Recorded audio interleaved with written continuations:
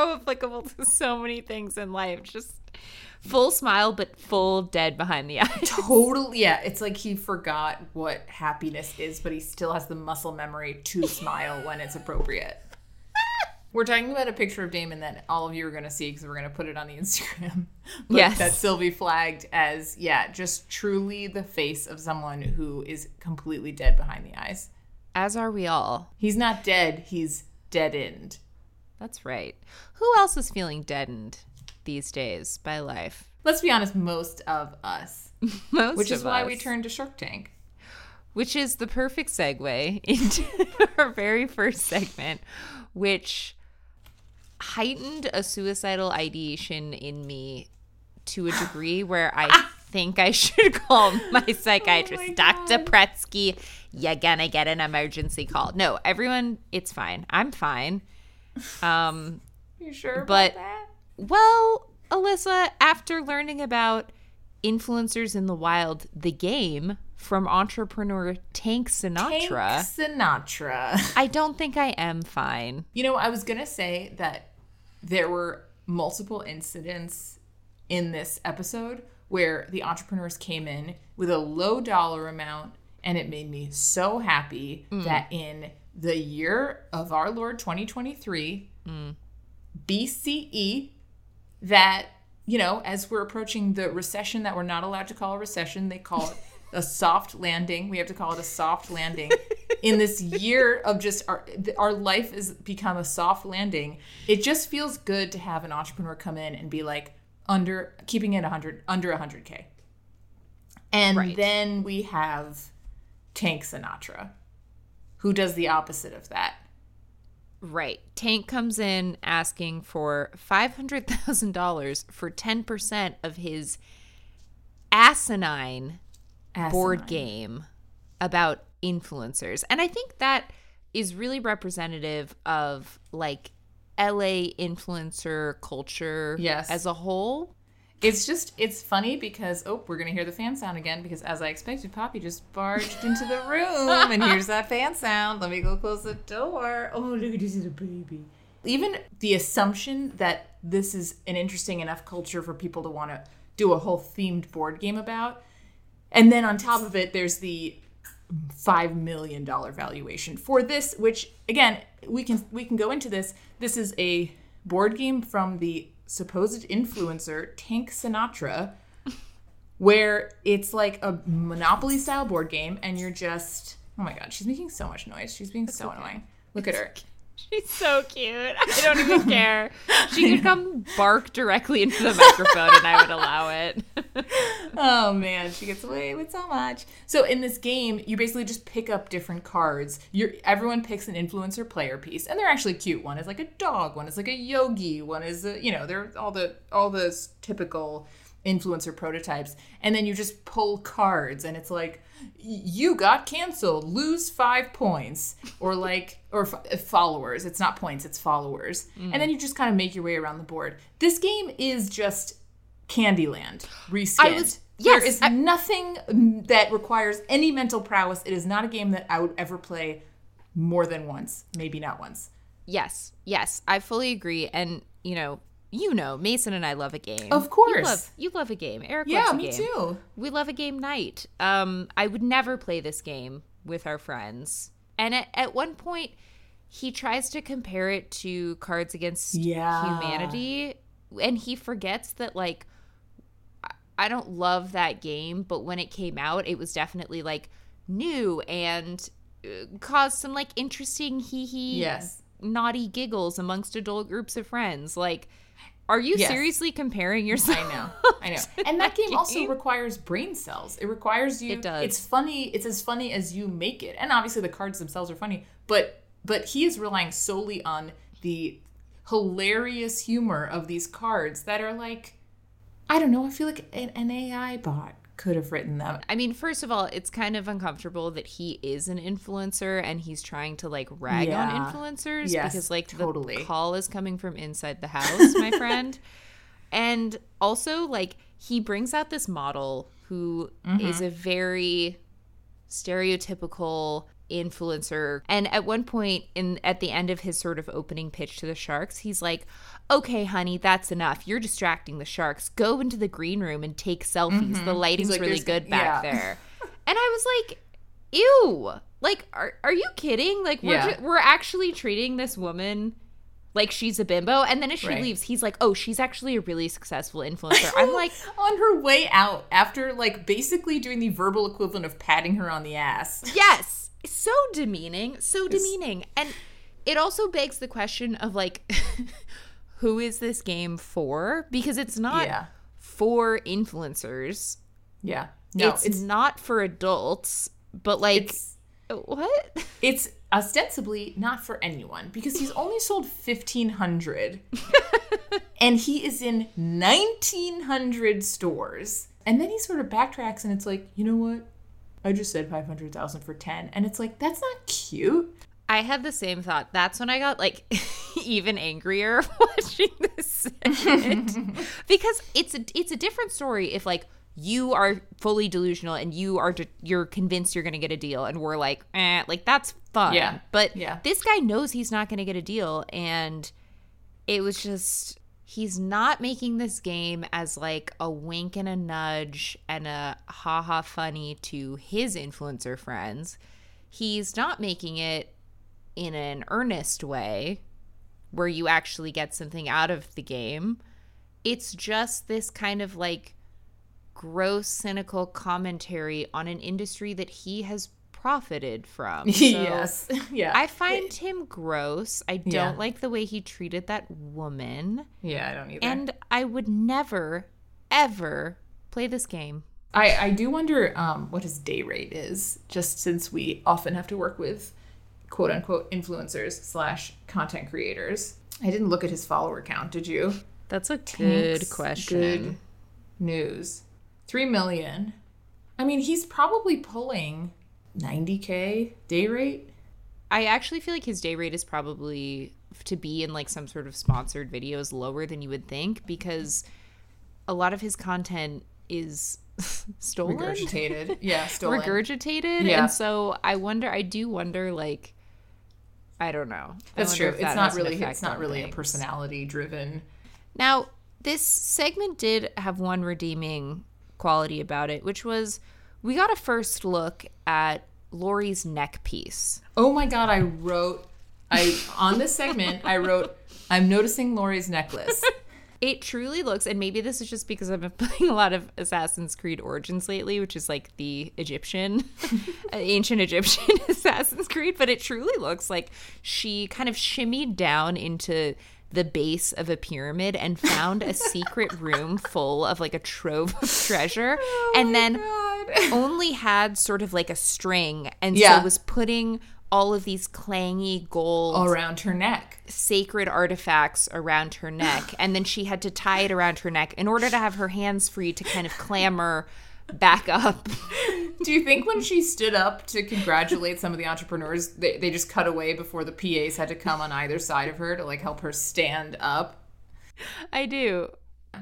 So needless to say, no one bites. Tank leaves the tank. Thank God. And then we sort of get a season 14 recap of like some of the best of the greatest hits and the successful companies that have arisen. Tell you what I didn't see in that season 14 recap was Tangent ski bikes. Tingent. Yeah, watching this sort of victory lap of clips, and no offense to the underpaid assistant editor who put them together, it really felt like when you're watching, you know, like your nephew's sort of like school year presentation from the end of the school year, right, or like a grad ceremony video of like all the kids graduating 5th grade this year. Yay, season 14, good job, sweetie. Season 14, yay. Where's Poppy? Poppy's like, yay. Uh-oh. Poppy's also happy for season 14. She is happy. And we're happy. And we're mostly happy that we don't ever have to hear about influencers in the wild ever again. Amen to that. Break time.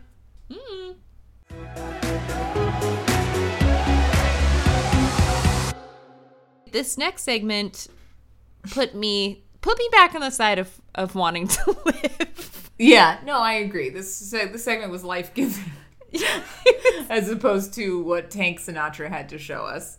Spiritually oppuesto of Tank Sinatra. Yes, Why don't you tell us a little bit about Ashley? I would love to talk about Ashley. So Ashley has a company called Tones of Melanin. She comes in with a full-ass marching band, and they're all wearing sweatshirts and merch advertising HBCUs, historically black colleges and universities. And her company, Tones of Melanin, is an apparel company that is like really cool apparel for a variety of HBCUs. It's like she has these like really dope like reversible basketball shorts and like satin jackets and just like merch that is 10,000 times cooler than what you would see in like a college bookstore, but has like, you know, she has licensing from like 40 HBCUs. So it's with their official logos and all that stuff. It's not like knockoff kind of stitch. And she has the line of clothes and they look so cool. The fact that most of her outfits, I just have to say, most of her apparel is reversible was a thrill to me. That's 2 pieces for the price of 1. I could absolutely see you rocking one of those jackets. Yes. I would love one of the more like rain jacket types. Like the half zip windbreaker. Yep. I want the half zip. I want the anorak. I love these clothes. They're so fresh. They're so bright. Perhaps unsurprisingly much cuter than any college merch I've seen from any non-HBCU. Sylvia and I also like went to the like schools with the absolute least amount of school spirit probably in this great nation. And the worst colors. The only school merch I ever repped, because I would never spend $1 on it because I'm sorry, all of the other dollars are going towards paying the college. Would be like Columbia merch that I got from rowing, which is like t-shirts and sweatshirts and shit. And Columbia's color is light blue. Do you know how unflattering it is to be in like a light blue onesie? And a light blue lion, there's something so it's so creepy about that. Lame. It's so lame. It's giving Blue's Clues. And what was NYU was purple? We're purple. Mostly just purple. And NYU is the Fighting Violets. So I got you beat on that one. Okay. The Fighting Violets? Yeah. No. Yeah. Yeah. They apparently historically used to have a mascot running around, and supposedly this is true, in a green onesie with a big purple flower head on their head. And that was the mascot. And the mascot got beat up too many times. And so they were still the Fighting Violets, but the mascot is now a bobcat. And the reason that our mascot is a bobcat is because our library is called Bobst, B-O-B-S-T, and has a catalog, which, if you access the intranet, is called Bobcat. And so instead of being named for the flower that graces Washington Square Park, we're named for a library catalog system. That is tough. Because it's tragic. It's actually kind of metal to have a girl running around with a giant flower as a head. Yeah. Like, I'm coming around to that. I think that's very sick. I wonder if the pendulum is going to swing back. So, needless to say, our schools did not merit. Our schools are also, notably, not HBCUs. No. But otherwise don't merit a Tones of Melanin apparel line, which is a tragedy. But I mean, Ashley is doing pretty well. She's running the whole show herself. In addition to designing everything, she's been designing clothes like since she was like nay higher than a pig's eye, and she has handled all the licensing from the schools that allow it. And she's doing pretty well. They've made $3.3 million to date since 2017. And they made $1.4 million last year, and they're making like a 25% profit. Yeah, they're doing quite well. And Ashley reveals that she does not pay herself a salary. Yeah. once again, the sharks are like, oh, good for you. You know, that's kind of the sign of a true entrepreneur. And she's kind of like, yeah, I've been kind of staying with like friends and family, and I have a really supportive network. But it's like, you should not be having to run a business that's generating $3 million and not have your own place. Like, that, what a shitty system we live in. She has an answer for everything. She has a great quality product that is like priced well. It is popular. People want it. There's a demand. She has a business plan. She's locked into these relationships. And yet she's still having a tough time. It's just, you know. Yeah. But things are looking up for Ashley. A couple of sharks do go out quickly. Lori is out because she says it's not her thing. Daymond, I was like, this is an obvious. Yeah, I agree. Daymond because of FUBU, but he says he has a conflict of interest. She didn't seem super surprised, so I think that she went in kind of expecting that Daymond wouldn't be able to. But yeah, Kevin also goes out, and then Mark is in. Mark is still in. He, you know, Ashley was asking for $300,000 for 5%, which is bold. And Mark offers her the $300,000 for 15%. And they meet in the middle at 12. I texted you this earlier, but I am back on the Daddy Mark Cuban train. Yeah. And it feels good. He's back to being a mensch. He's back in our good graces. Yes. And shouldn't he be grateful for that? I was going to say, I hope he hears this episode. Mark, we know that you listen to Hey Chums and know that we support you. And we want you to keep this positive momentum up into season 15. Yeah, keep us going through season 15, Mark. Thanks so much. All right. Break.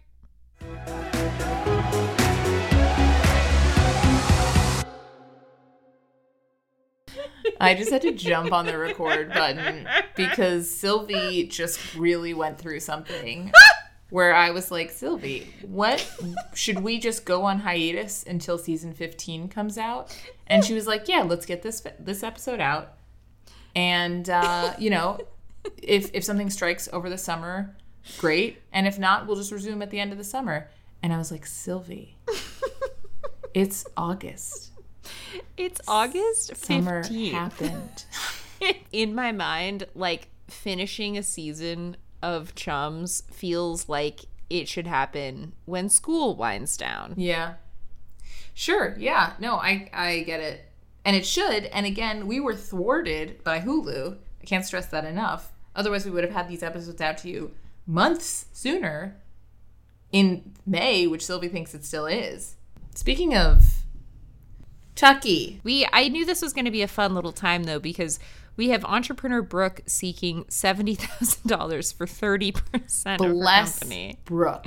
God bless. So Brooke kind of saunters out with this brunette model, and they're talking about how, you know, the newest trend is a crop top. It's cropping your tops, but who wants to take a pair of scissors to a top and kind of permanently alter it? Enter the tucky, which is basically just like an elastic band that you put around your waist and then you sort of fold your shirt up into.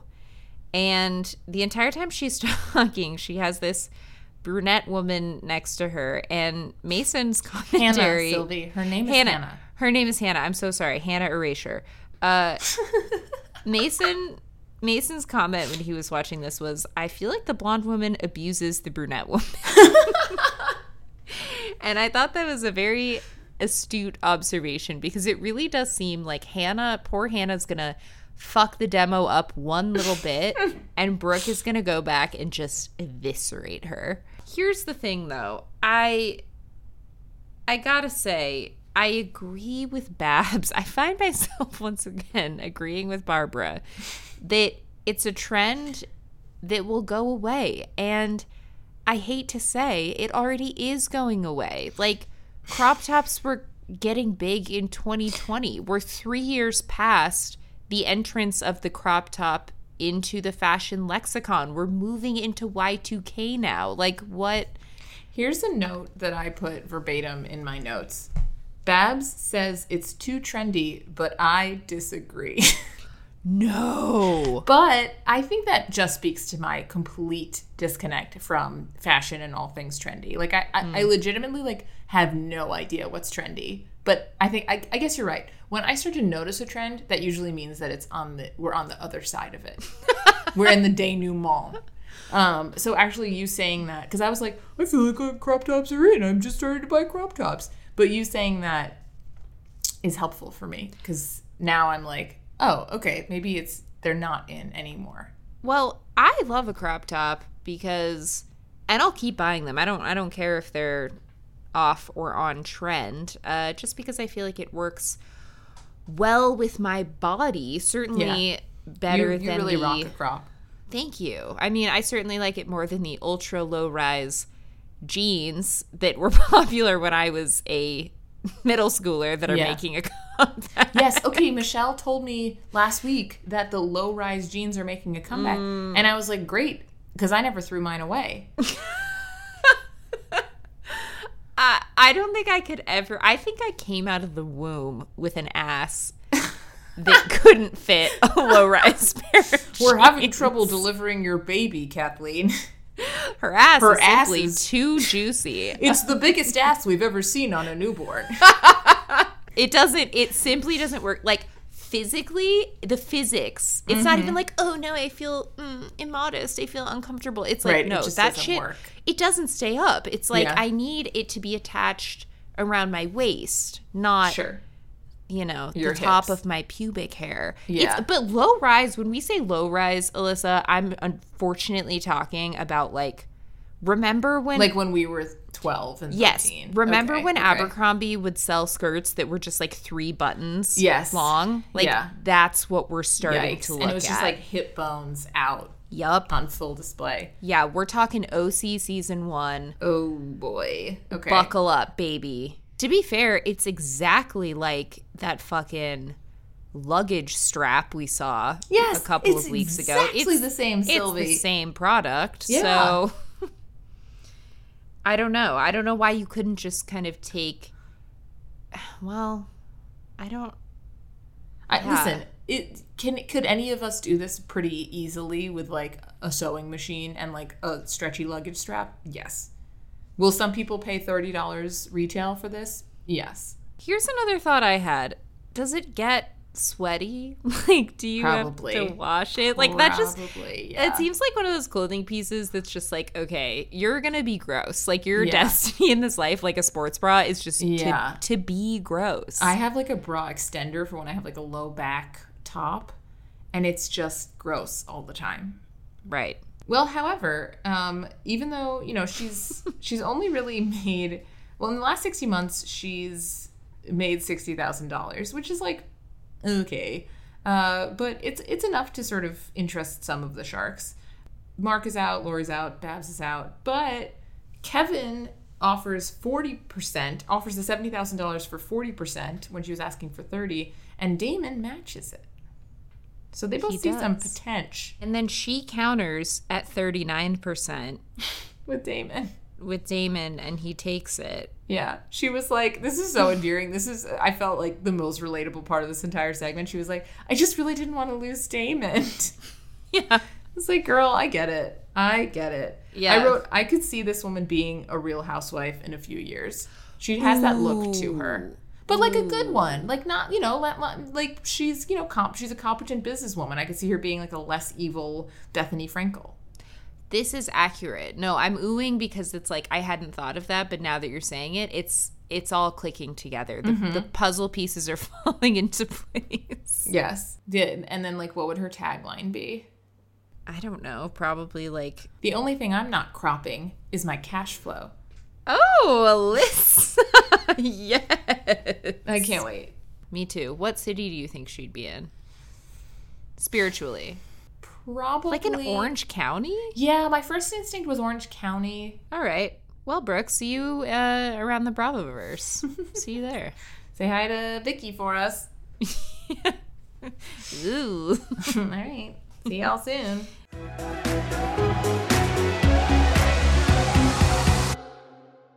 Iris is gotta be in my top 5 worst names for a business. It's Iris. Bad. Guys, guess how Iris is spelled? Eyewris.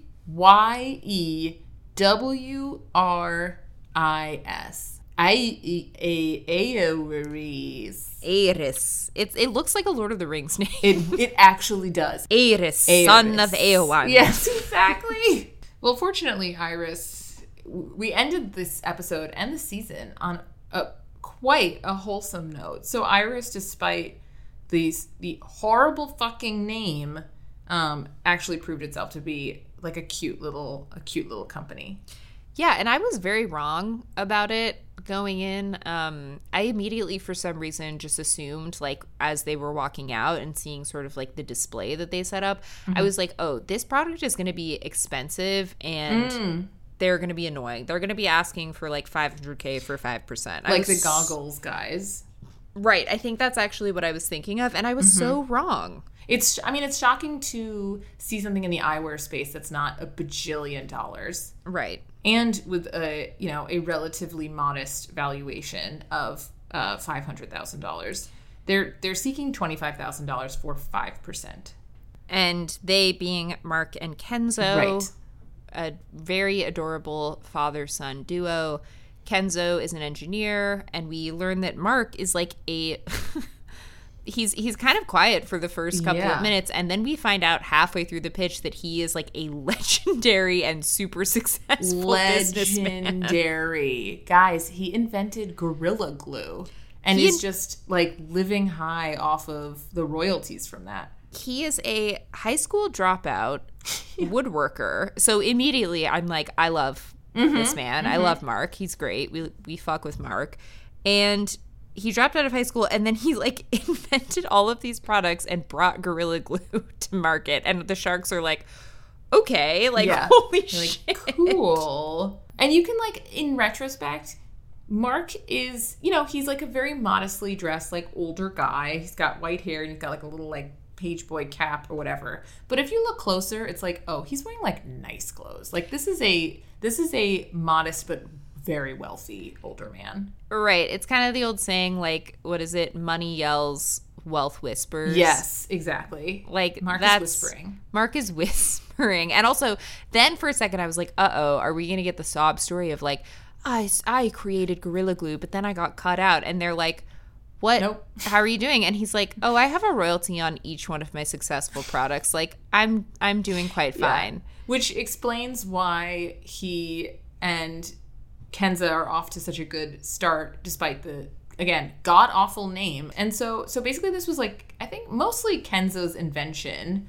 And it's just a pair of reading glasses that you can put on your wrist, slap bracelet style, and, like, walk around and live your life with, so that you're never in a situation where you don't have your reading glasses with you. Although I will point out, you will be in a situation where you don't have your reading glasses with you if you don't put this bracelet on.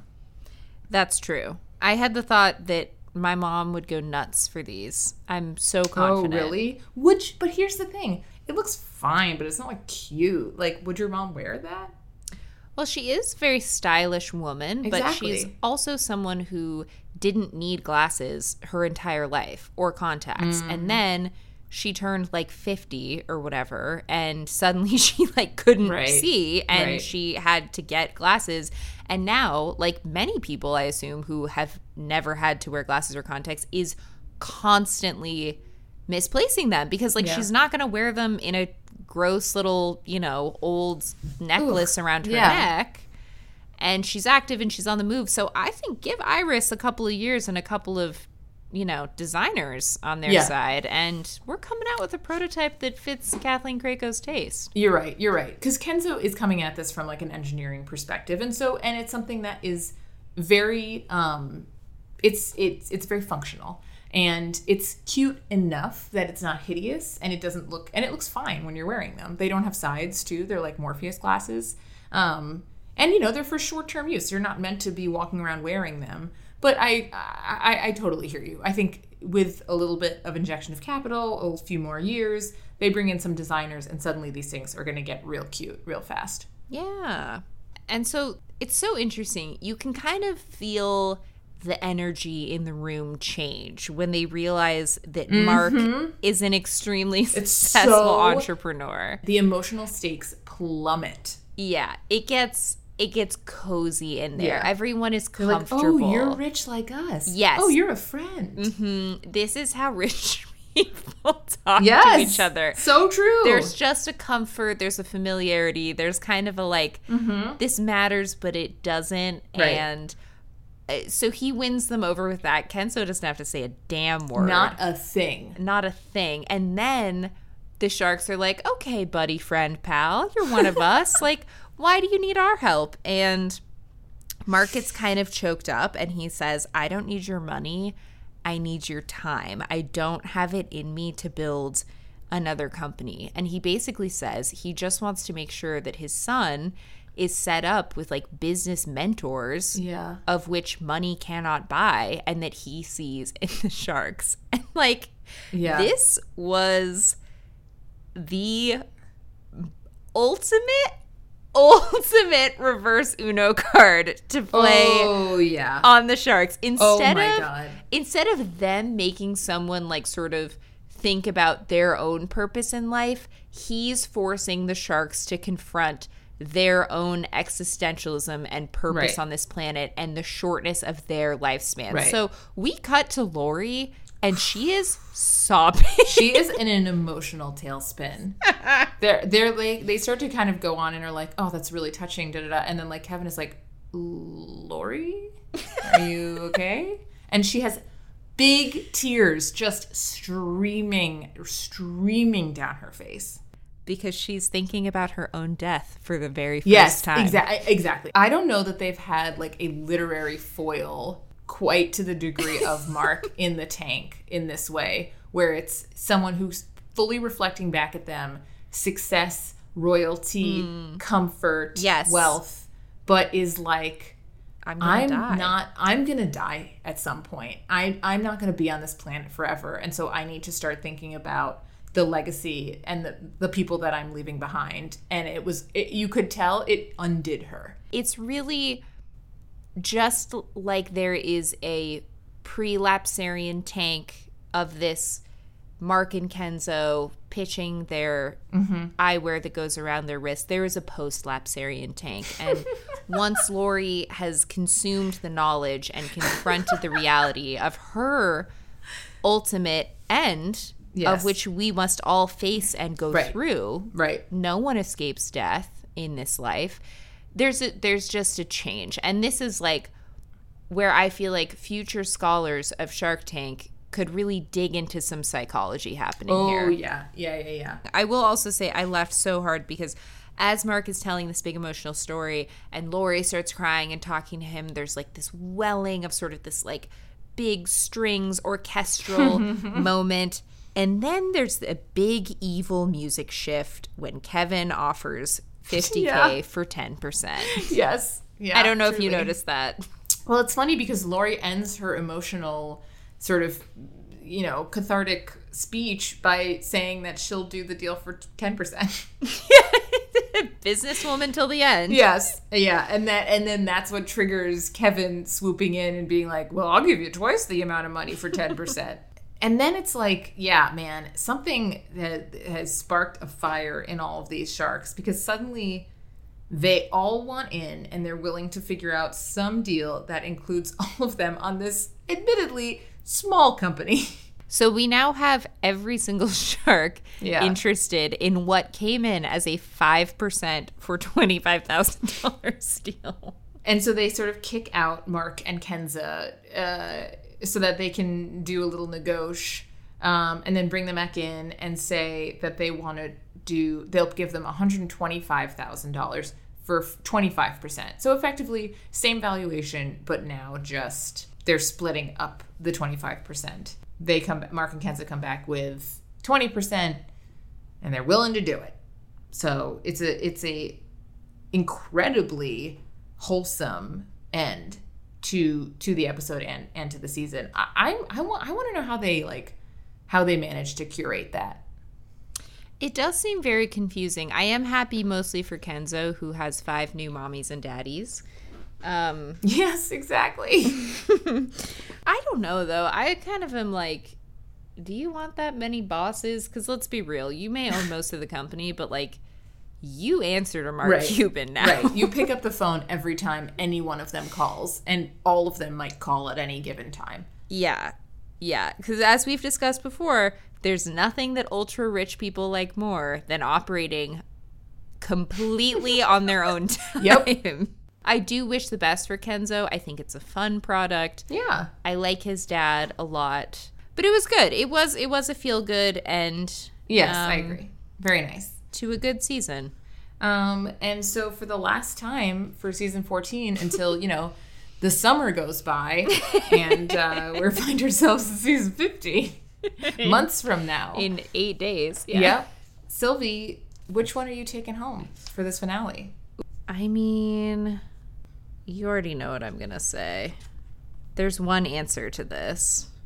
It's Tones of Melanin. I get it. And I'll probably, the next time I smoke a little weed and I need to do a little retail therapy to relieve the absolute, dissonance and looming terror I feel living in this body in this time, I'll do a little shopping on Toads of Melon, and I'm sure I'll blow through $120 for one of those fucking jackets. Which historically black college or university are you going to go with?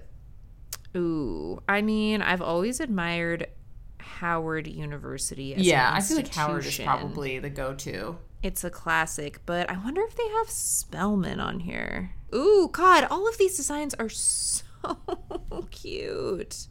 Yeah, I'm picking one of these. I'll have to get back to you on which one because they're all very, very cute. What are you doing? Sorry to take the best option.